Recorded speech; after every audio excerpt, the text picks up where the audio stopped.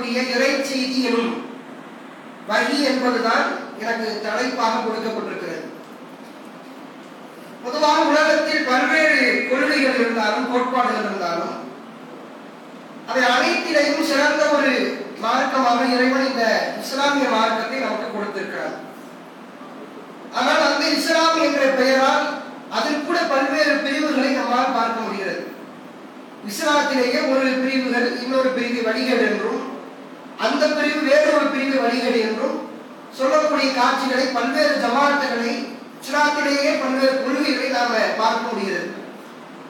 ஒரு நிமிடம் நாம எப்படி சிந்திக்க வேண்டும் என்றால், நீங்க அமர்ந்திருப்பது நம்முடைய ஜமாத், தமிழ்நாடு தௌஹீத் ஜமாத் என்ற இந்த அமைப்பு ஏற்பாடு செய்த இந்த நிகழ்ச்சியில் அமர்ந்திருக்கிறீங்க. நீங்க நிர்வாகிகள் இருக்கிறீங்க, பொதுவான மக்கள் இருக்கிறீர்கள். நீங்க எல்லாருக்கும் ஒரு நிமிஷம் எப்படி யோசிக்கணும்னா, ஜமாத்தை அப்படியே மறந்துடும். ஜமாத்து சொல்கின்ற கொள்கைகள் அப்படியே ஒரு ஓரமா வச்சுட்டு, இதுவரைக்கும் ஜமாத்துல எதையெல்லாம் நீங்க பார்த்தீர்களோ, என்னெல்லாம் படித்தீர்களோ, தௌஹீத் ஜமாத்தான் எப்படியும் கேள்விப்பட்டீங்களோ, அது நல்ல விஷயமா இருக்கட்டும் கெட்ட விஷயமா இருக்கும், இந்த மாதிரி நல்லதெல்லாம் பண்ணுவாங்க, ஜமாத்திலிருந்து எதெல்லாம் கேள்விப்பட்டீர்களோ அவை அனைத்தையும் மறந்து விடுங்க. அதே போன்று கெட்ட விஷயமாக ஜமாத்தை பற்றி உங்களுக்கு என்னென்ன சொல்லப்பட்டதோ அதையும் மறந்து விடுங்க. ரெண்டையும் சரிசமமாக வைத்து விடுவோம். ரெண்டையுமே வச்சு ஒரு ஓரமாக வைத்துவிட்டு, உண்மையிலேயே அல்லாஹ் தஆலா சொல்லக்கூடிய கொள்கை என்ன, அல்லாஹ்வுடைய தூதர் ஸல்லல்லாஹு அலைஹி வஸல்லம் அவர்கள் நமக்கு காட்டி தந்த அந்த வழிமுறை என்ன என்பதை நாம் சிந்திக்க வேண்டிய ஒரு கட்டாயத்தில் இருக்கிறோம்.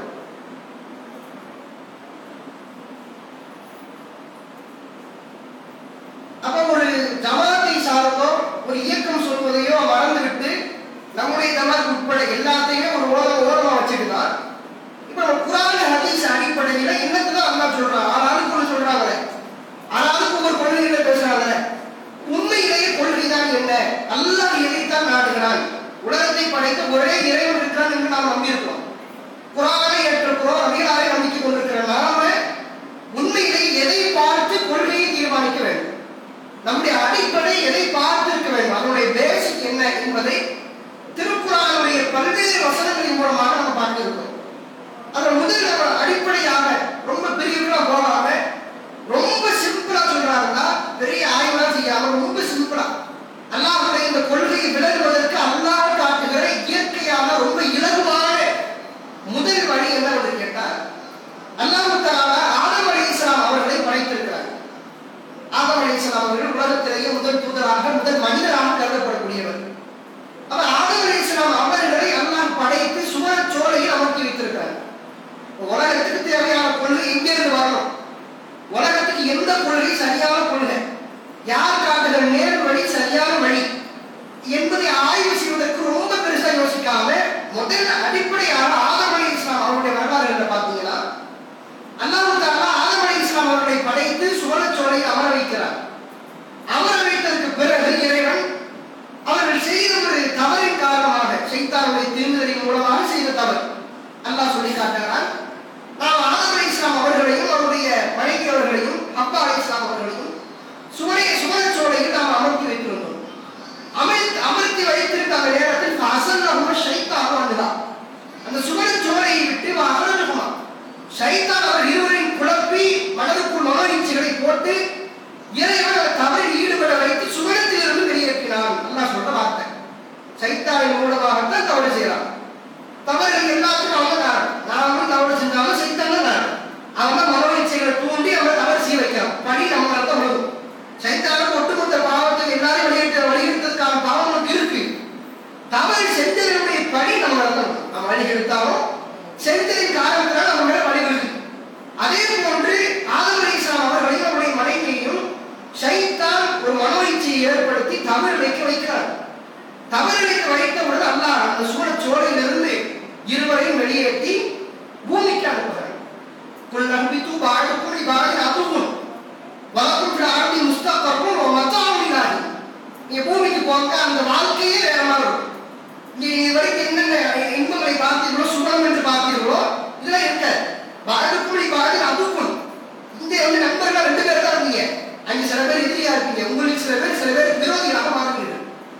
அதே போன்ற மத்தாவினார்கள் குறிப்பிட்ட சில தவணைகளை வாழ்க்கையாக இருக்கும். இந்த சுமண வாழ்க்கை மாதிரிலாம் இருக்கு. நீங்க எல்லாரும் சொல்லல, மௌத்து இருக்கிறது, அதுக்கப்புறம் யார் பிறப்பாங்க, இப்படி இறப்பாங்க, இதெல்லாம் நீங்க சொல்லல.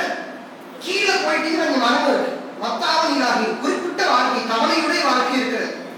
இது போன்ற வாழ்விடத்தையும் குறிப்பிட்ட வாழ்க்கையும் புதியதாக பலர் சொல்லி இறைவன் அனுப்புகிறார்.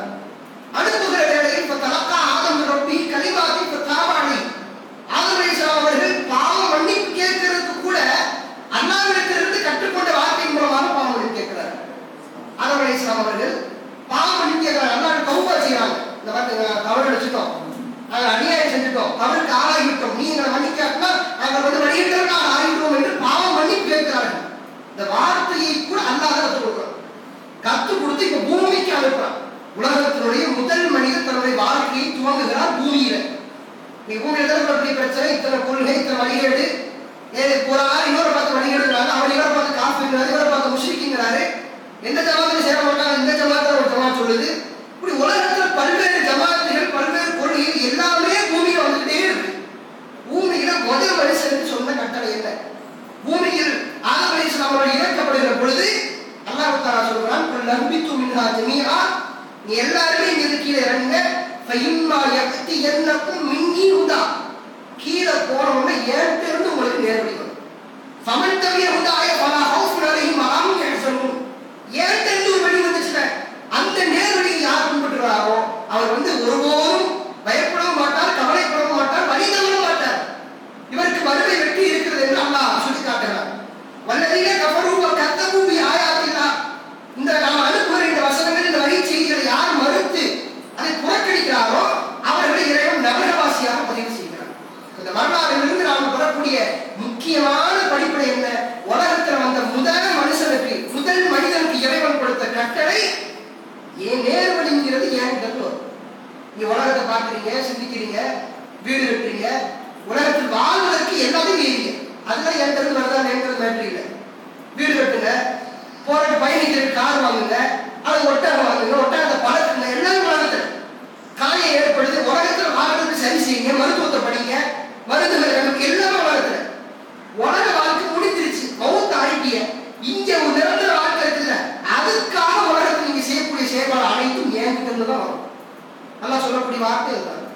நேர்வழி என்பது உலகில் நீ எப்படி வாழ்ற, அந்த வாழக்கூடிய வாழ்க்கையை சரியாக வாழ்ந்து மறுமை வெற்றி பெறணும்னா அதற்கான ஒரு வழி ஏன்தான் வரும் என்று சொல்லிதான் அல்லாஹ் ஆதம் அலைஹிஸ்ஸலாம் அவர்களை பூமிக்கு அனுப்புகிறார்.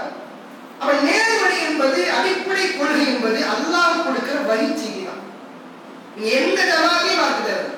ஒரு ஜமாத்துடைய பேரோ அவங்க சொல்றதோ நல்லா இருக்கும், அவங்க சொல்றதோ சரியா இருக்கும், ஆனா அவங்களுடைய அமல்களை பார்த்து நம்பிக்கை கொள்ள வேண்டாம். ஒரு ஜமாத்து நல்லா மக்கள் மத்தியில உணவளிக்கிறாங்க, நல்ல தொழுகையாளியா இருக்காங்க, நிறைய தாவா பண்ற மாதிரி தெரியும், அதனால இந்த ஜமாத்து கரெக்டா இருக்கும், எந்த ஜமாத்தையும் நம்பர்கள்.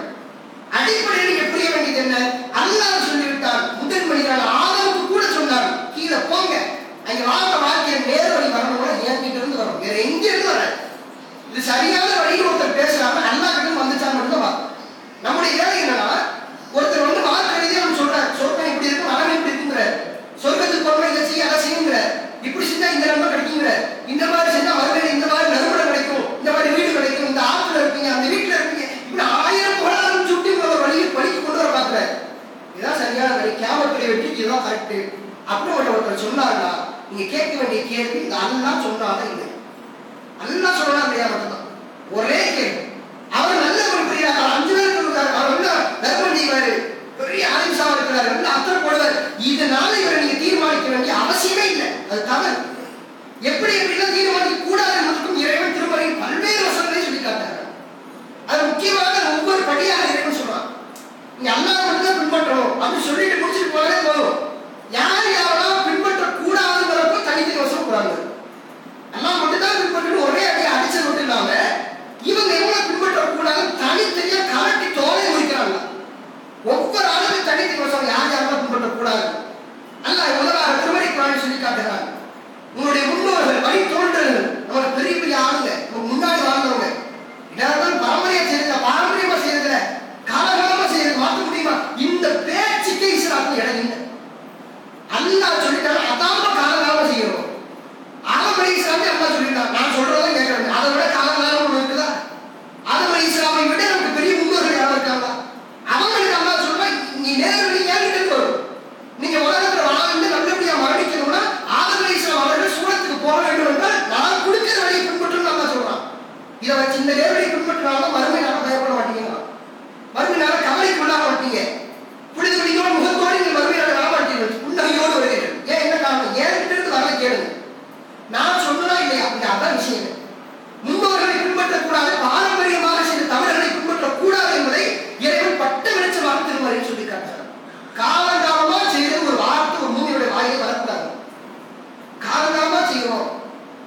அப்படித்தான் இருந்துச்சு, இதையா மாத்திரிய இந்த வார்த்தை வரக்கூடாது. அது வந்து நல்லதா அல்லாஹ் சொன்னது கொண்டாலும் செஞ்சுட்டு போங்க. அல்லாஹ் சொல்லாத பரம்பரையா 100 வருஷம் 200 வருஷம் செஞ்சாலும் தவறுதான். பாரம்பரியமா செய்யறாங்க. இந்தியாவில் நாம பாரம்பரியமா என்ன செஞ்சிருக்கோம்? இந்தியாவில் பிறந்திருக்க நாம பாரம்பரியமா எங்க போய் வழங்கியிருக்கோம்? எந்த இடத்துல விழுந்திருக்கோம்? பாரம்பரியமா யோசிச்சு பாருங்க. மாற்றம் வந்துச்சா இல்லையா? ஒரு இடத்துல ஜெனரேஷன் கட்ட ஆச்சா இல்லையா? ஆனதுனாலதான் நேரடிக்கு வந்திருக்கிறோம். பாரம்பரியமா செய்யறாங்க. நம்ம கோயிலுக்கு தான் போயிருக்கோம். அதான் பாரம்பரியம். கோயில்ல தான் இருக்கோம். அவருடைய தலைமுறை எடுத்து பார்த்து அங்கதான் இருந்திருக்கோம். கொள்கை வந்ததுனால இஸ்லாத்தை தொடர்ந்தோம். மறுபடியும் இதுக்குள்ளே ஒரு பாரம்பரியத்தை உருவாக்கியாச்சு. பாரம்பரியம் என்பது குரல்பாடு மிக்கதுதான். பாரம்பரியத்தை யோசித்து பார்த்தா லாஜிக்காவே தப்புன்னு தான் தோணும். வலிமை மிக்க ஒரு வழி கிடையாது.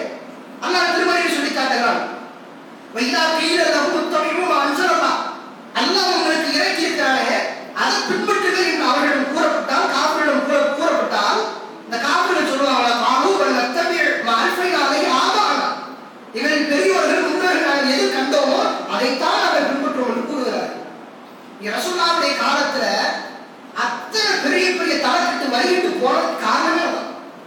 ரசூலுல்லாஹ் மக்கால இருக்கும்போது பெரிய பெரிய எதிரிகள் இருந்தாங்க. காப்பிர்கள் பெரிய பெரிய ஆளுங்க, Abu Jahl, Abu Lahab, Utba, Shaiba, இதெல்லாம் வழிகிட்டு போனது என்ன காரணம் இல்லையா? காலங்காலமா நாங்க செஞ்சுட்டு வந்த வார்த்தையா இதான் வழிகிட்டு காரணம். இவ்வளவு நாள் இப்படித்தான் புதுசா சொல்ல இதுதான் வழிகிட்டு காரணம். இவ்வளவு நாள் இப்படி ஒரே மாதிரி போயிட்டு இருக்கிறோம். ஊர்ல எல்லாருமே ஆடை போட்டுக்கிறோம். ஊர்ல எல்லாருமே ஆடை இல்லாம இருக்கும்போது ஆடை போடுறா அப்படின்னு ஒருத்தர் சொன்னாங்க. இப்படித்தான் நீ என்ன லூசான்னு கேட்பாங்க. அதான் கேட்டாங்க. ரசூலுல்லாஹ் பைத்தியக்காரர்கள் காரணம் என்ன? எல்லாரும் ஒரு மாதிரி இருக்கோம், நீ மட்டும் வித்தியாசமா. நாங்க எல்லாம் பாரம்பரியம் இருக்கிறோம், நீங்க மட்டும் வித்தியாசமா. பைத்தியக்காரன் தான். சூனியம் வச்சுக்காம சில பேர் பேசுறாங்க.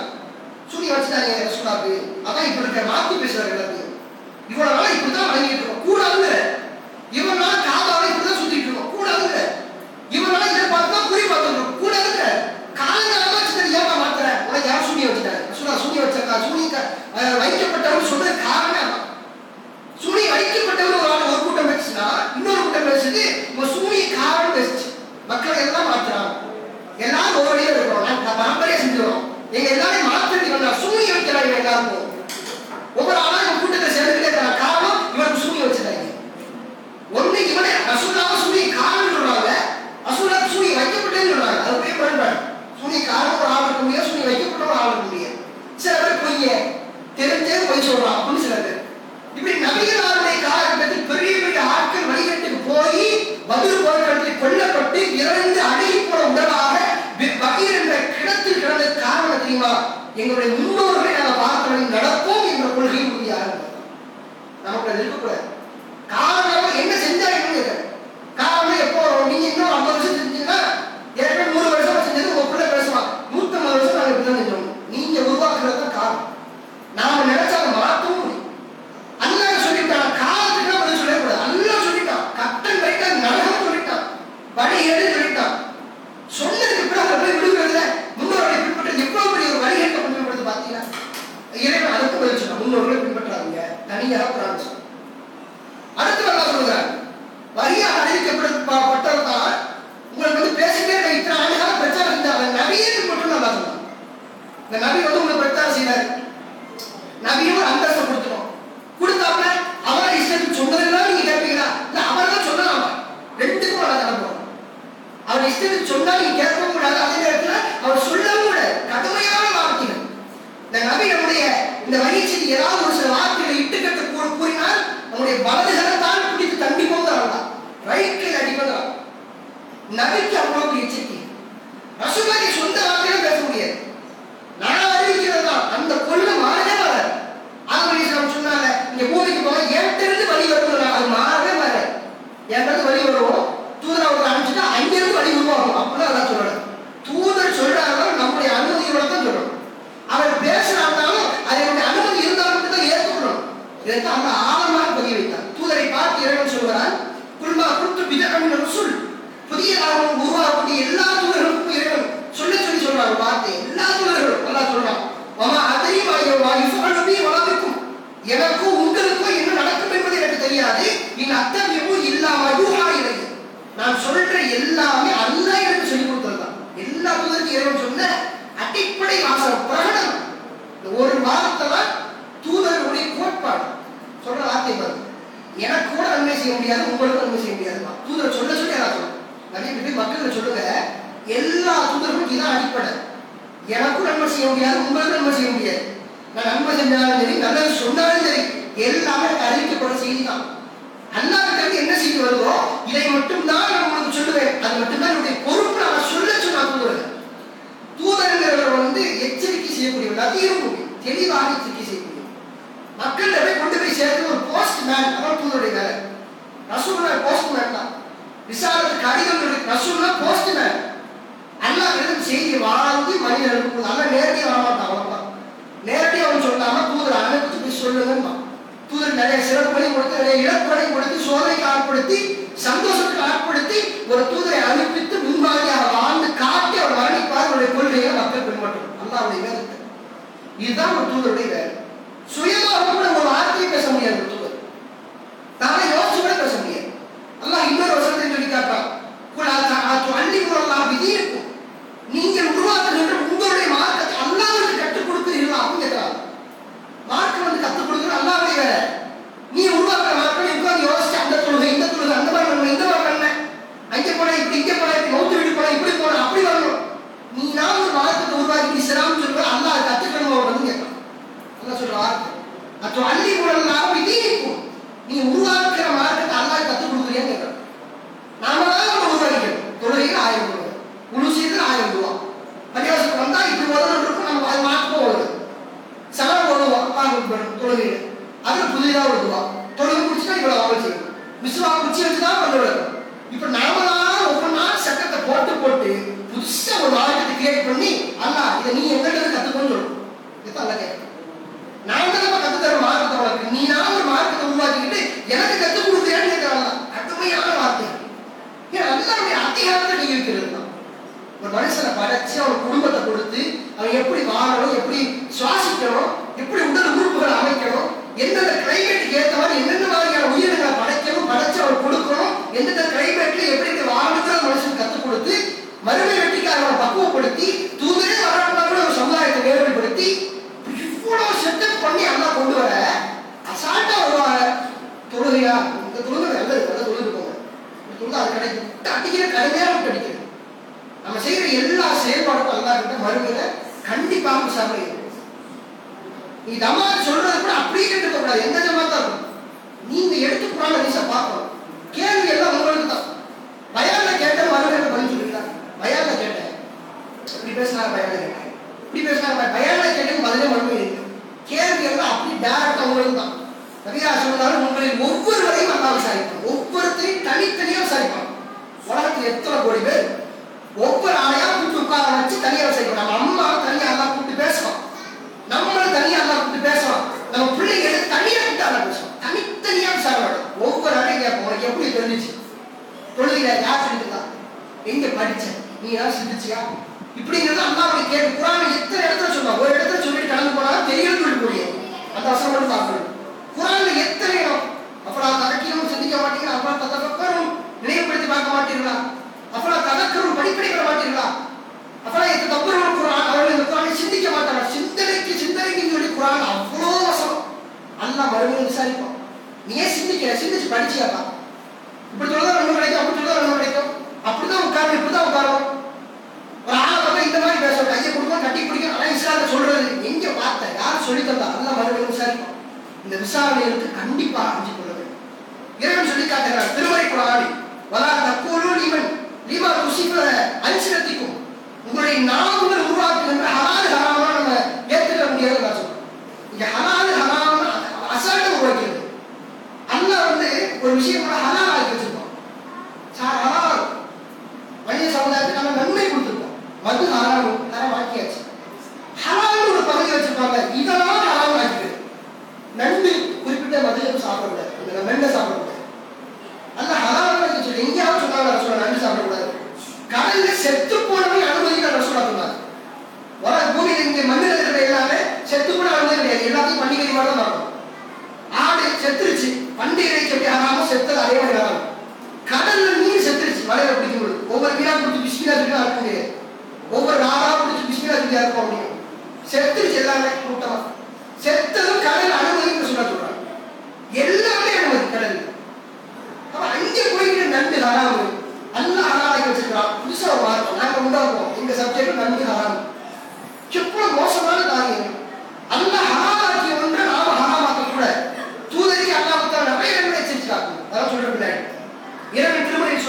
யா அய்யுஹல்லதீன ஆமனூ லா துஹர்ரிமு தய்யிபாத்தி மா அஹல்லல்லாஹு லக்கும். நம்பிக்கை கொண்டவர்களே, அல்லாஹ் உங்களுக்கு ஹலாலாக்குறதை ஹராமாக்காதீங்கறாங்க. நம்பிக்கை கொண்டவர்களே, ஹராமாக்குறது மீறினா வரவு மீறு, தெரிஞ்சு மீறினா போதைப் பொருள் ஹராம். அடிச்சுட்டா ஒருத்தர் ஹராம ஹலால் ஆக்கிட்டாங்க, ஆளுமனை ஆக்கி ஏற்றிட்டான். இப்போ கேட்க வரவு மீற பாவம், அல்லாவுடைய பாவத்தை செஞ்சுட்டா குற்றவாளியை பிடிக்கப்படும். அல்லாவுடைய அதிகாரத்தை கைய வைக்கிற தப்பு செஞ்சுட்டான், வறுமையில குற்றம் தான், நரகத்துல போலதான் நீரும். அல்லா ஹலால் வச்சிருக்கான், நாங்க உள்ள வந்து அதை ஹராமா ஆக்குவோம். அல்லா என்ன பார்ப்போம், நாங்க ஒரு மீட்டிங்கை போட்டோம்னா ஹராம் ஆயிடுச்சு, அவ்வளவுதான். நாங்க யோசிச்சோம்னா ஹராம் ஆயிடும். அப்ப அல்லா அனுமதிச்சு மனித சமுதாயத்துக்கு நன்மை செஞ்சு ஒரு செட்டப்பா அல்லா ஓட்டிக்கிட்டு இருக்கான். இந்த அல்லாவுடைய பயணத்துல வந்து அல்லா கொடுத்திருக்கிற இந்த வழிமுறையில நாங்க உள்ள வருவோம், ஒரு குரூப்பையே ஹராமாக்கிறோம். அந்த ஹராம்னா எங்க மதம் எல்லாருக்கும் வரும். அந்த மதம் வந்து ஒருத்தர் திருமணம் முடிக்கிற 2 மதத்துல கல்யாணம்னா மனைவி 2 சாப்பிடக்கூடாது, கணவன் 2 சாப்பிடுவார். இந்த மாதிரி ஒரு குறிப்பிட்ட மதத்துக்கு என்று குறிப்பிட்ட கூட்டத்துக்கு என்று அல்லாஹ் ஹலாலாக்கியதை ஹராமாக்கக்கூடிய உரிமை எவருக்கும் கிடையாது. அல்லாஹ் டிக்ளரா சொல்றோம். நேரடி என்பது செய்தி என்பது நீங்கள் ஹலால் ஹராம் மார்க்கம் சட்டம் வருகிற நன்மை தீமை நீ செஞ்ச பாவம் செஞ்ச நன்மை இது எல்லாத்தையும் அல்லாஹ் சொல்லிருக்கோம். எல்லா அறிவுரையும் ஒரு செஞ்ச நன்மை அல்லாஹ் சொல்லிருக்கோம். ஒரு பாவம் செய்ய செஞ்சா தீமை அது அல்லாஹ் சொல்லிருக்கோம். நீ சாப்பிட்டா நன்மை கிடைக்கும் அது அல்லாஹ் சொல்லிருக்கோம். ஆனா நீ சாப்பிடவே கூடாதுப்பா, அது விலைக்கு வச்சிருப்பா, இது அல்லாஹ் சொல்லிருக்கோம். உங்களுக்கு பிடிச்ச பரவாயில்ல, உங்களுக்கு பிடிக்காத ஒரு கறி உங்களுக்கு கண்டு பிடிக்காது, கவுச்சியா இருக்கு, அது நல்லா ஹலாலாக்குற எல்லாமே கண்டிப்பா சாப்பிடணும். அதான் அனுமதி, அவ்வளவுதான். வலியுறுத்தப்பட்ட சுண்ணத்தான் கிடையாது. நண்டு கவுச்சியா இருக்கு, சாப்பிடணும் பிரச்சனை இல்லை, அது ஹராமாக்குற சம்பந்தம் கிடையாது. யாருமே சாப்பிடக்கூடாது, என் கூட்டமே சாப்பிடக்கூடாது. நண்டு வர வச்சு அவ்வளவு வாசமா இருந்தாலும் நாங்க தொடவே மாட்டோம். எங்களுக்கு பிடிச்சிருந்தாலும் எங்க கூட்டு யாருமே சாப்பிடக்கூடாது கட்டாயப்படுத்துறதுதான் அல்லாவுடைய மார்க்கத்தில் கையை வைக்கும். அல்லாவுடைய தூதருக்கு கடுமையான எச்சரிக்கைகள் வந்துச்சு. ஒன்னு அல்லாஹ் சொல்லியிருக்க வேண்டும், அல்லது அல்லாவுடைய தூதருக்கு அறிவிக்கப்பட்ட செய்தியா இருக்கும். 2 வழி இருக்கு, 2மே அல்லாஹ் தான். நாம சொல்ற இஸ்லாம்ல 2 குர்ஆன் ஹதீஸை பின்பற்றணும். ஹதீஸை அல்லாஹ் தான், குர்ஆன் அல்லாஹ் தான். என்ன வழிமுறை அல்லாஹ் மாத்தணும். ஒன்னு ஜிப்ரீல் அலைஹிஸ்ஸலாம் டைரக்டா குர்ஆன் வசனமா கொடுப்பாரு, தொழுகிற ஓதுவோம், அது குர்ஆன். ரசூலுல்லாஹ் வந்து பொன்மொழிகளால் பேசுவாரு, அது ஹதீஸ், அது வேற வழிதான். வமா யன்திகு அனில் ஹவா இன் ஹுவ இல்லா வஹீயுஹா. இந்த தூதர் மனோ இச்சைப்படிதான் பேச மாட்டார், அவர் பேசுகிற எல்லாமே அல்லாஹ்விடமிருந்து அறிவிக்கப்படக்கூடிய பயிற்சி. தூதர் பேசி மக்கள் நிறைவேற்றுறாங்கன்னா அல்லாஹ் தடுக்காம விட்டுட்டானா பயிற்சி, தடுத்துட்டானா தூதர் பேசுறதே தப்பு. நடந்திருக்கு. ஒரே அல்லாஹ்வுடைய தூதர் அவர்கள் ரசூலுல்லாஹ்வுடைய வாழ்க்கையில் அந்த 2 பேர் தேவைப்படுது. ரசூலுல்லாஹ் வந்து சொல்ற எல்லாமே நேர்வழி இல்லாம வஹீன்னு சொல்றாங்க. ரசூலுல்லாஹ்வுடைய வாழ்க்கையில் அந்த 2 நிலை ஏற்பட்டிருக்கு. ரசூலுல்லாஹ் தூதராவும் பேசுவாங்க, மனிதராவும் பேசுவாங்க. தூதரா பேசுறாங்க, தூதர் செய்தியா பேசுறாங்க, வஹீ செய்தியா பேசுறாங்க. இது மார்க்கம். குர்ஆன்ல அப்படியே மார்க்கம். வஹீ செய்தியா ஹதீஸாக எடுக்க வேண்டும் என்றால் அது எல்லாமே ரசூலுல்லாஹ் தூதராவும் பேசக்கூடியதுதான். மனுஷனாவும் பேசுவாங்க, அதையும் பின்பற்ற முடியாது. மனுஷனா பேசுறதே எடுக்க முடியாது. அல்லாஹ்வுடைய தூதர் அவர்கள் மதீனாவுக்கு வந்த அந்த புதிய நேரத்துல, ஆரம்ப காலத்துல மதீனாவுக்கு வந்த புதுசுல ரசூலுல்லாஹ் வந்து போறாங்க. பேரிச்ச மரத்துடைய தோட்டத்தை கடந்து செல்கிறார்கள். கடந்து செல்லும் பொழுது நபிகளார் பார்த்து அது சொல்றாங்க. அந்த சமுதாயம் என்ன பண்றாங்கன்னா, ஆண் பேரிச்ச மரத்துடைய அந்த பாறைகளை உருவி பெண் பேரிச்ச மரத்தோடு சேர்த்து பேரிச்ச மரத்தோடு சேர்த்து வைக்கிறாங்க. ஏன்னா அந்த மகரந்த சேர்க்கை நடக்குது. மகரந்த சேர்க்கை படிச்சிருக்கீங்க. ஒரே ஆண் செடியா இருக்கு, அது பூ பூக்காது, காய் காய்க்காது. அதுல இருந்து வரக்கூடிய பூல இருந்து வரக்கூடிய மொட்டில இருந்து பல விலங்குகள் காத்துல போனோம், குருவி இருந்து நிறைய எடுத்துட்டு போவோம், அந்த பூவை சாப்பிட்டு வேற பூவை போய் உட்காரும். இப்படி இதுல இருக்கக்கூடிய அந்த மகரந்த துகள் வேற பூவை போய் சேர்ந்தாலும் காய் காய்க்கும். மரத்துக்கு இயற்கைக்கு அல்லாஹ் சேர்த்த பாக்கி வச்சிருக்கோம். இந்த பேரிச்சம்பழம் மரத்தை அந்த தோட்டத்தை காலம் செய்யும் பொழுது ரசூலா 2 பேரிச்சம்பழத்தை முடிச்சு போடுறாங்க, சேர்த்து வைக்கிறாங்க. ரசூலா கேட்கிறாங்க, இஸ்லாமோட ஆவலாய் உங்க என்ன செய்யறாங்க கேட்கிறாங்க. அப்ப சஹாபாக்கள் இந்த மாதிரி 2 பேரிச்சம்பழத்தை சேர்ப்பாங்க. அப்ப அல்லாஹ்வுடைய தூதர் சொல்றார்கள், அக்குன்னு தாரிக்கு எப்படி செய்யா, இதன் மூலமாக எதுவும் நன்மை நடக்கிறதோ எனக்கு தெரியும், நன்மை நடக்கிறதா தெரியலையே அப்படின்னு ரசூலா கேட்கிறாங்க. பேரிச்சம்பழத்தை காலகாலமா விவசாயம் செய்யறது யாரு? மதீனாவுல அன்சாரி. ரசூலா வியாபாரம் செய்யறாங்க, விவசாயம் செய்யணும் தெரிஞ்சு வச்சிருந்தாங்க. ஆனா நிறைய படம் வியாபாரம் தான். ஏன்னா மக்கள் இருக்கக்கூடிய எல்லாருக்கும் வியாபாரம் தான் தொழில். அதுதான் அவங்களுடைய நாட்டுக்கான அவங்களுடைய ஊருக்கான பெரிய வருமானம் வியாபாரம் தான். விவசாயம் பண்றது அன்சாரி தொழில், அவங்களுடைய பாரம்பரியம் செஞ்சுட்டு. ரசூலா வந்து பாக்குறாங்க, 2 மரத்தை சேர்த்துக்கிறீங்க, அதனால உங்க விட்டுருங்க. ரசூலா சொன்ன உடனே சஹாபாக்கள் என்ன பலருக்கும் தரப்பு ரசூலுவாங்க அந்த ரசூலுல்லாஹ் செய்தி அவருடைய போன உடனே ரசூலுல்லாஹ் விட சொல்லிட்டாங்க, எல்லாரும் இதை கட்டதை விட்டுட்டாங்க. 2 பேர் மட்டும் மாதிரி கட்டாங்க ரசூலுல்லாஹ் சொல்லிட்டாங்க. விட்டா விவசாயம் பாதிச்சு பஞ்சம் ஏற்பட்டுச்சு.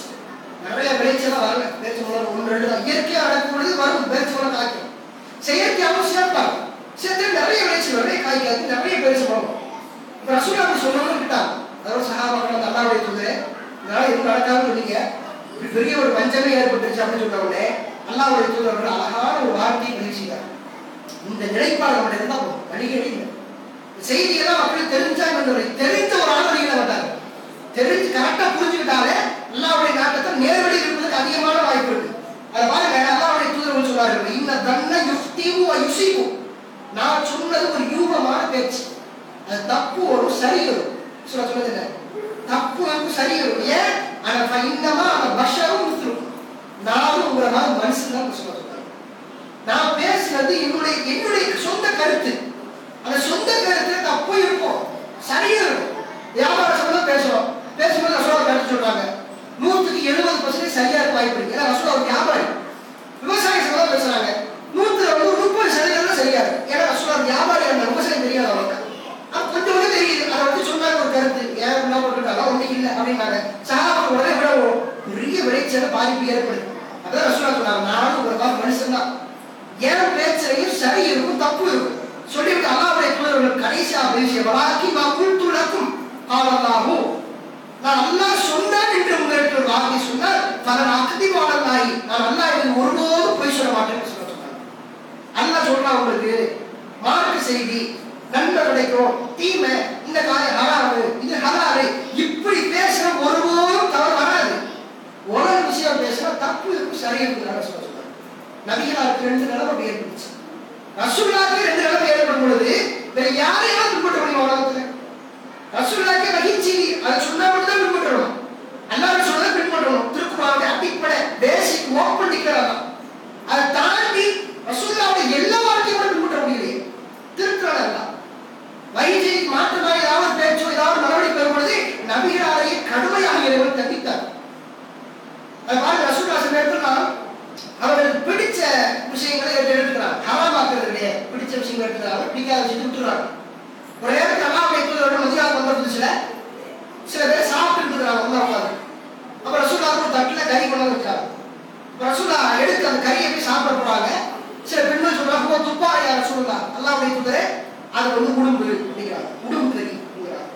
அவர் ரசூலுல்லாஹ் என்ன பண்றாங்க, அந்த கறி தள்ளி வச்சிருக்காங்க. தள்ளி வச்சோட ரசூலுல்லாஹ் ஸல்லல்லாஹு அலைஹி வஸல்லம் துப்பி நபியா உடும்பு கறி தள்ளி வச்சு அவரோட விளையாடுறாங்க. ஹாலிபின் வலித் ரலியல்லாஹு அன்ஹு அவர்கள் கேட்கிறாங்க, ஹராம் துப்பி யா ரசூலுல்லாஹ், அல்லாஹ்வுடைய தூதரே உடும்பு கறி ஹராமா அப்படின்னு கேட்கிறாங்க. அப்ப ரசூலுல்லாஹ் சொல்றாங்க, இல்ல நான் இருந்த பதவியில உடும்பு இல்லைங்கிறாங்க. ரசூலுல்லாஹ், நான் சின்ன பிள்ளைக்கு வாழ்ந்த பதவியில உடும்புலாம் இல்லை, ஒட்டகம் ஆடு மாடு அதை சாப்பிட்டு வளர்ந்தோம், உடும்பு கறி நாங்கள் சாப்பிட்டது இல்லை, அதனால வேண்டாம். கேட்டு தெரியப்படுறது என்ன, அல்லாஹ்வுடைய தூதரே ஹராமான்னு கேட்டாங்க. ரசூலுல்லாஹ் செஞ்ச எல்லாமே சொல் செயல் அங்கீகாரம் வகி கொடுக்கல. ரசூலுல்லாஹ் பேசுறது வகி, ரசூலுல்லாஹ் அங்கீகாரம் கொடுத்தது வகி. ரசூலுல்லாஹ் முன்னாடி ஒரு செய்யறாரு, பார்க்க விஷயம் செய்யறாரு, ரசூலுல்லாஹ் பார்த்துட்டு சும்மா இருந்தாலும் அங்கீகாரம், இது வகி. ரசூலுல்லாஹ்வுடைய செயல் வகிதானே. ரசூலுல்லாஹ் என்ன பண்றாங்க, உடும்பு கறி தள்ளி வைக்கிறாங்க, இது வகிதானே. ரசூலுல்லாஹ் விளக்குறாங்க, இது வகி இல்லை, ஏன்னா ஏன் பகுதியில உடுப்பு இல்லை, உடுப்பு இல்லாதவங்க எனக்கு வேண்டாம். அப்ப ஹாலிபின் வலித் ரலியல்லாஹு எனக்கு கொடுங்க அவர் வாங்கி ஹாலிபின் வலித் ரலியல்லாஹு அவர்கள் உட்கொள்கிறார். ரசூலுல்லாஹ் பார்த்துட்டே இருக்கிறாங்க. இப்ப கவனிக்க வேண்டியது, அல்லாஹ்வுடைய எல்லா வார்த்தையும் வகியாக இருக்கு. ரசூலுல்லாஹ் பேசுற எல்லா வார்த்தையும் கூட வகியாக உலக விஷயமாவும் ரசூலுல்லாஹ்வுடைய செயல் பேச்சு எல்லாம் அமைஞ்சிருக்கு. அப்ப ரசூலுல்லாஹ்க்கே இந்த மாதிரி நடக்கும் பொழுது நபித்தோருடைய வாழ்க்கை பின்பற்றுவது எப்படி யோசிக்கலாம்? ஒரு சஹாபியே செய்தார் நன்மையான காரியம், ரசூலுல்லாஹ் சொன்னா தெரியல, ரசூலுல்லாஹ் சொல்ல செய்யவும் அறிவிக்கவும் இல்லை. ஒரு சஹாபி செஞ்சார் ஒரு காரியம், எப்படியே சரியானது சொன்னாங்க, சொன்னாங்க சஹாபி ஏற்றுக்கணும். அவங்களுடைய படித்ததோட பார்க்கலாம், அவங்க சரியா லைஃபா மறுமையா உள்ளாங்களா பொய் சொல்லுவாங்க, இப்படிலாம் பார்க்கல. எல்லா சஹாபாக்களையும் ஏற்றுக்கணும், எல்லாமே ரசூலுல்லாஹ் இஸ்லாத்தை ஏற்ற எல்லா சஹாபாக்களையும் அவன் அப்படியே ஏற்றுக்கணும். அவர் பொய் எதுவும் சொல்லலை, அவர் ஒன்றும் மஜ்ஹூல் சொல்லலை, அவர் அறிவித்தல் கம்மியா அப்படி எதுவுமே பேசல. அவருக்கு அடுத்த வர தாபியீன்றது பேசும், சரியான ஆளா, அறிவிக்கக்கூடிய ஆளா, மனப்பாடம் செய்கிற ஆளா, மனப்பாடம் செய்யாத ஆளா, அவர்கிட்ட பேசும். சஹாபாக்கள் எல்லாருமே ஏற்றுக்கும். ஆனால் நபிகளார் சொல்லாத ஒரு காரியத்தை செய்தால் சஹாபாக்கள் பின்பற்ற முடியாது. ஏன்னா அல்லாஹ் 2 தான் சொன்னான், என்கிட்ட இருந்து நேரடி வரும், ஒண்ணு டைரக்டா நான் கொடுக்குற குர்ஆன் அவ்வளவுதான், இன்னொன்னு இந்த தூதர் அனுப்பிச்சு அவர் சொல்லுவாரு, ஆனால் புதிதாக சட்டம் சொல்லுவாரு. இந்த தூதருக்கு நாம பேசுகிற எல்லாமே மார்க்க ரீதியாக பேசுகிற எல்லாமே நாம அறிவுறுத்த செய்திருந்தாங்க. அந்த ரெண்டு மட்டும் தான் நம்ம பின்பற்ற முடியும். அந்த தூதருக்கே சில நேரத்தில் கடுமையான கண்டிப்புகள் இருந்துச்சு. வகையை மாற்றமா பேசும் பொழுது எல்லாமே ஒரு நபித்தோடு செய்கிற எல்லாமே வகையாகும் நம்ம நினைச்சிட்டு இருந்தோம்னா, அப்ப ரசூலுல்லாஹ்வே எல்லாமே வகையாக சில நேரத்தில் கண்டிக்கப்பட்டாங்க. கடுமையா தவறு வந்துச்சு சொல்லாங்க. ரசூலுல்லாஹ் ஒப்புக்கொண்டாங்க. அது ஒரு நேரத்தில் அல்லாஹ்வுடைய தூதர்கள் ஆயிஷா ரலியல்லாஹு அன்ஹா அவர்களும் ஹப்ஸா ரலியல்லாஹு அன்ஹா அவர்களும் திட்டம் தீட்டி பேசிக் கொண்டாங்க. இந்த மாதிரி ரசூலுல்லாஹ் வரப்போம் ரொம்ப நேரம் போய் செய்யணும் நம்ம வீட்டில் இருக்கிறாங்க, வரப்பட்டை பேசணும் அப்படின்னு சொல்லிட்டு ரசூலுல்லாஹ் ஒரு வழிகான வீட்டில் வந்து வராங்க. அது அமர்ந்து அதிகம் ரொம்ப நேரம் ஸ்பெண்ட் பண்ணி தேன் சாப்பிட்டு வளர்க்கும். வந்த உடனே ஆயிஷா ரலியல்லாஹு அன்ஹா அவரும் ஹப்ஸா அவருடைய மகளார் ஆயிஷா, உமர் ரலியல்லாஹு அவருடைய மகளார் ஹப்ஸா, ரெண்டு பேரும் பிளான் போட்டுருக்காங்க. இன்னைக்கு ரசூலுல்லாஹ் வந்தவங்க ஏதாவது சொல்லிடணும். அங்கே ரொம்ப நேரம் உட்காந்துருக்காங்க. அந்த மனைவி வீட்டில் நீங்கள் தேன் இருக்கா தேன் சாப்பிட்றதுக்காக ரொம்ப நேரம் உட்காந்துருக்காங்க. ஏதாவது சொல்லிடணும். ஆயிஷா ரலியல்லாஹு அன்ஹா வந்து அல்லாஹ்வுடைய தூதரே, இன்னி அஜிது மிக்க ரீகன் மாகாஃபு, உங்களுடைய வாயிலிருந்து கருவேல மரத்தினுடைய பிசு மாற அடிக்கிறாங்க. ஆயிஷா தேன் தான் சாப்பிடுறாங்க. என்னதான் ஒரு பொய் தான், எல்லாரும் குரானில் இருக்கும், அது பொய் தான். அவன் வந்து என்ன சொல்றாங்க, உங்க வாயிலிருந்து கருவேல மரத்தினுடைய பிசு மாற வருது, அது மோசமான துருவாடையா இருக்கு அப்படின்னு நான் சொல்லுறேன். அப்படியா, இங்க போய் தேன் தான் சாப்பிட்டேன். சரி தேன் எனக்கு ஹராமும் தான். தேன் ரசமா பிடிக்காம இல்லை, பிடிக்காம விளக்குறது ஹராமாகாது. உடுப்பு பிடிக்கல விளக்கி வச்சாங்க, ஹராம் கிடையாது. தேன் பிடிச்சிருக்கு, இங்க மனைவி வளர்ந்து ஆள பிடிக்கலையே ஹராம் தான். இதுதான் அல்லா கண்டிச்சான். அல்ல எங்களுக்கு எப்படி கண்டிச்சான்? அல்லாவுடைய திருமலை பாடி ஐயோ நபி நிமத்து ஹர்ரீமா ஹல்லல்லாஹு லக் தபுத்தர்லி மருதாத்த அஸ்வாஜி, மனைவியுடைய பொருத்தத்தை நாடி ஹராமாக்கணும். அல்ல அவங்களுக்கு பிடிக்கிற வரைக்கும் பிரச்சனை இல்லை. நமக்கு என்ன தேட ஹராம் இருக்கு, தேட பிடிச்சி தேவா இருக்கணும் அர்த்தம் பிடிக்கல. ஹராம் என்பது அனுமதி, விரும்புனா சாப்பிடுங்க. ஹராம் சொல்லக்கூடாது, யாரும் சாப்பிடக்கூடாது, வாரத்துக்கு தடை அப்படி பேசக்கூடாது. அப்ப ரசூல் என்ன பண்ணாங்க, மனைவி மாதிரி அந்த வாழை பிடிக்கிற உடனே எனக்கு ஹராம் அப்படின்ட்டாங்க. அல்லாஹ் குர்ஆன் வசனத்தை இருக்கலாம், யா அய்யுஹன் நபிய்யு லிம துஹர்ரிமு மா அஹல்லல்லாஹு லக், அல்லாஹ் உனக்கு ஹலாலாக்கி ஒன்றை எப்படி நீங்கள் ஹராமாக்குறீங்க? ரசூலுல்லாஹ்வுடைய முழு வாழ்க்கையிலேயே இப்ப பிரச்சனைகளை நம்ம பார்ப்போம். ரசூலுல்லாஹ் முழு வாழ்க்கை மக்களுக்கு முன்மாதிரி. அந்த முன்மாதிரிகள் இதுவும் முன்மாதிரி தான், இதுவும் முன்மாதிரி. நாம எப்படி பார்க்கணும்னா, ரசூலுல்லாஹ்வுக்கே வஹீ மாற்றமான கண்டிப்பு எப்படி இன்னொரு ஆளை பின்பற்ற முடியும்? ஒரு இமாம் எப்படி அவர் சொல்றது மாற்றமாகும். குர்ஆன் இருந்து பேச பிரச்சனை இல்லை, நாம பேசுவோம். இந்த ஆட்டோ இமாம் பேசக்கூடாது, அவர் பேசுறாரு குர்ஆன் ஹதீஸ் சொல்றாரு உங்கள்கிட்ட சொன்னா அந்த இமாம் சொல்றது ஏற்றுக்கிறோம். எதனால ஏற்றுக்கிறோம்? அவர் குர்ஆன் ஹதீஸ் சொல்றதுனால ஏற்றுக்கிறோம். குர்ஆன் ஹதீஸோட சேர்த்து ஊருப்பட்ட வழக்கு ஒரு வாரமா சொல்லுவார், அறுப்பாடு போட்டு நான் இருக்கிற மாதிரி. இப்படி அறுக்கிறதுல ஏற்றுக்க போறது இல்லை, குர்ஆன் வசனம் ஹதீஸ் தான் ஏற்றுக்கிறோம். அப்ப எந்த இமாம் பேசுறாலும் குர்ஆன் ஹதீஸ் அதுக்கு ஏற்ற ஒரு விளக்கம் ஏற்றுட்டு போகலாம். நல்ல விளக்கமா இருக்கு. ஒரு ஹதீஸுக்கு 100 விளக்கம் கொடுக்கலாம். ஒரு குர்ஆன் வசனம் 100 இடத்துக்கு படிப்படியாது, ஒரே ஒரு குர்ஆன் வசனம் 100 இடத்துக்கு படிப்படியாது. நம்பிக்கை கொண்டவங்களுக்கு அறிவுரையா இருக்கும், ராகுலுக்கு எச்சரிக்கையா இருக்கும், ஒரு தவறை திருத்துற மாதிரி இருக்கும், தொழுகைக்கு ஆர்வமூட்டுற மாதிரி இருக்கும், அது சொர்க்கத்துக்கான வழியாகும். குர்ஆன் வசனம் பல்வேறு தலைப்புகளை பேச முடியும். நான் பார்க்க முடியாது, அது குர்ஆன் வசனம் இல்லையா, இவருடைய கருத்தா வெறும் கருத்தையே வச்சு ஓட்டுறாரு, இல்ல குர்ஆன் வசனம் வச்சு சொல்றாரா? இதைத்தான் நம்ம இமாம்கள்ட்டையும் பார்க்கணும், சஹாபாக்கள்ட்டையும் பார்க்கணும். நபித்தோழருக்கு அதான் அல்லாஹ்வுடைய தூதரவர்கள் கூட சில நேரம் இதை விட நன்மை அணியப்படுவாங்க. ஒரு நேரத்தில் ஒரு சஹாபி வருகிறார், இப்படி உம்மி மக்தூம் ரலியல்லாஹு அப்துல்லாஹ் இப்னு உம்மி மக்தூம் ரலியல்லாஹு நபியாருக்கு வர்றார். அவர் கண்ணு தெரியாத ஒரு சஹாபி. ரசூலுல்லாஹ் என்ன பண்றாங்க, காஃபிரோடு சில பேசுறாங்க. அவங்களுக்கு என்ன குறைனா, இவர் வந்து இஸ்லாம் ஏற்றுக்கலாம், ஆனால் இவருக்கு சேர்ந்தா நாமளும் ஒரே மாதிரி சாப்பிடணும், நம்ம கூட இவங்களும் ஒரே மாதிரி சாப்பிடுவாங்க, தேவையா? அதனால இஸ்லாத்துக்கு வராமே இருந்தாங்க. தடை என்ன தெரியுமா? கர்வத்தினாலே இஸ்லாத்துக்கு வராமல் அழிஞ்சு போடுறாங்க. நல்லா இருக்கு போல, நல்லா அமைதியா இருக்கு, யாருக்கு சூப்பரா இருக்கு, படைப்பெல்லாம் பெருசாயிடுச்சு, ஏற்றுக்கலாமா? ஏற்றுக்கணும். ஏற்றுக்கிட்டா விழா நம்ம உள்ள உட்காருவார், தொழுகைக்கு அவரும் உள்ள உட்காரும், பிரிச்சுட்டா பரவாயில்ல. பெரிய விஐபிகளுக்கு தொழுகை சமைக்குது, விழா இருக்காது, கருத்து அது பிரிச்சா பரவாயில்ல, எல்லாரும் உள்ள உட்காரணும். இவங்க நிற்பாரு, விழாவுக்கு இக்காமத்து பாங்க சொல்லுவார். என்னடா இப்படிலாம் வறுமையினருக்காக இஸ்லாத்தை ஏற்காம இருந்தாங்க. அவங்க சொல்ல பேச்சுவார்த்தை நடத்திக்கிட்டு இருக்கும் பொழுது இந்த மாதிரி ஒரு கண்ணியா சார்ந்து வருகிறார். அதோட தூதர் பார்த்தோம்னா அவர் அரவணைக்காம இவங்களே பேசிட்டு இஸ்லாம் வந்த கூட திருந்துவாங்க நம்பிக்கை பேசிக்கிட்டு இருந்தா, அந்த குருடர் அலட்சியப்படுத்துறதுனால, கந்திரியான சகாக அலட்சியப்படுத்துறதுனால அல்லாஹ் திருமுறை கடுமையாக கண்டித்தார். நபிகளாக கண்டிக்கிறாங்க. ரசூலுல்லாஹ்வுடைய வாழ்க்கை ஒரு மனிதனுடைய வாழ்க்கையை தவறு வரும். மனுஷனா பேசும்போது தவறு வரதான். பேசப்பட்ட கட்டி போடாதீங்க, அவுத்து விடுங்க, தப்பு வந்துச்சுங்க, மனுஷனா பேசுவாங்க. மனிதனுடைய வாழ்க்கையில கண்டிப்பாக தவறு வரும். அது நபிகளாருடைய வாழ்க்கையில தான். அதனாலதான் மனுஷனை பின்பற்ற முடியாது. நீ இமாமை பின்பற்ற வேண்டாம், சஹாபாக்களை பின்பற்ற வேண்டாம். ஏன் சொல்றோம்? அவங்களாம் மனுஷன்.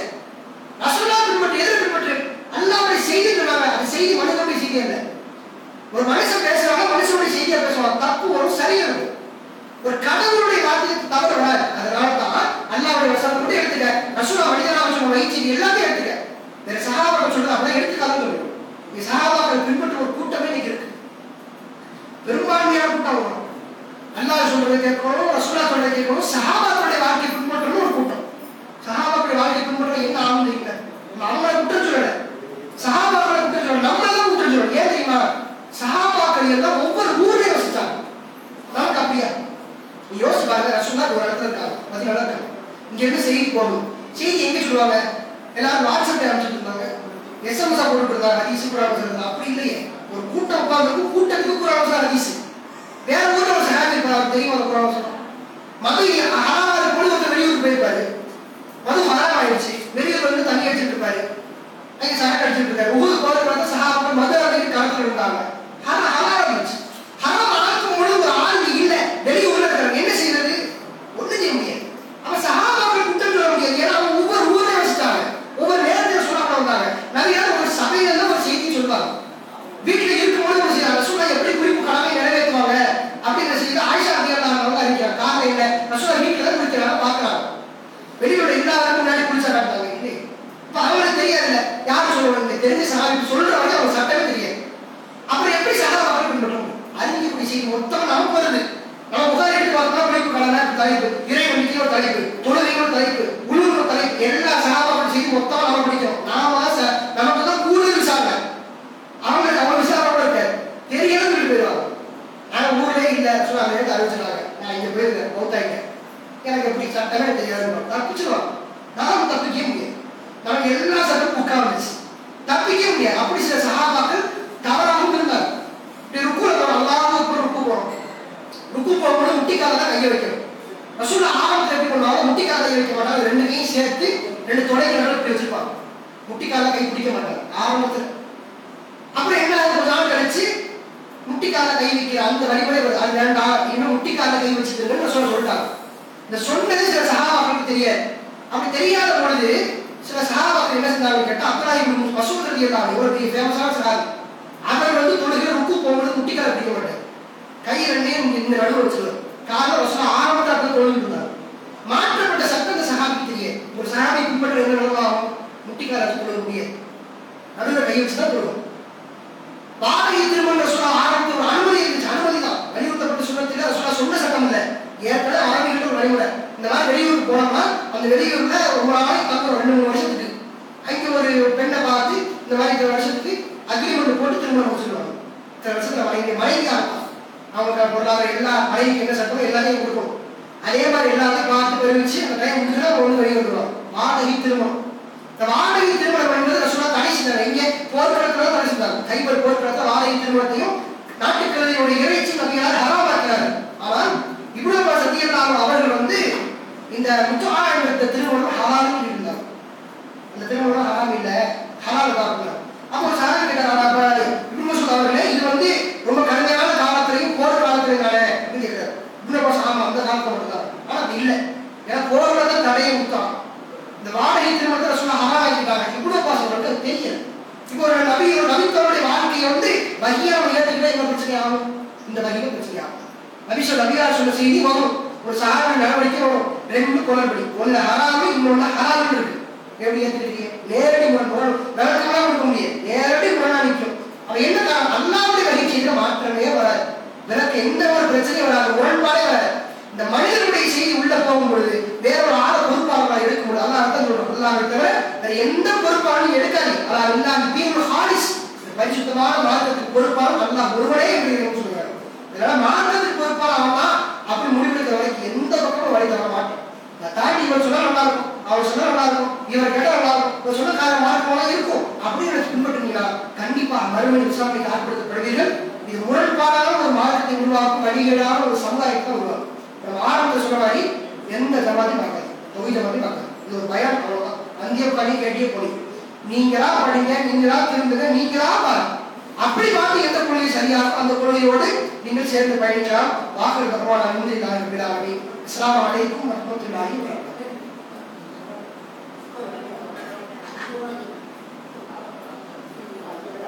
அஸ்ஸலாமு அலைக்கும் வரஹ்மத்துல்லாஹி வபரகாத்துஹு.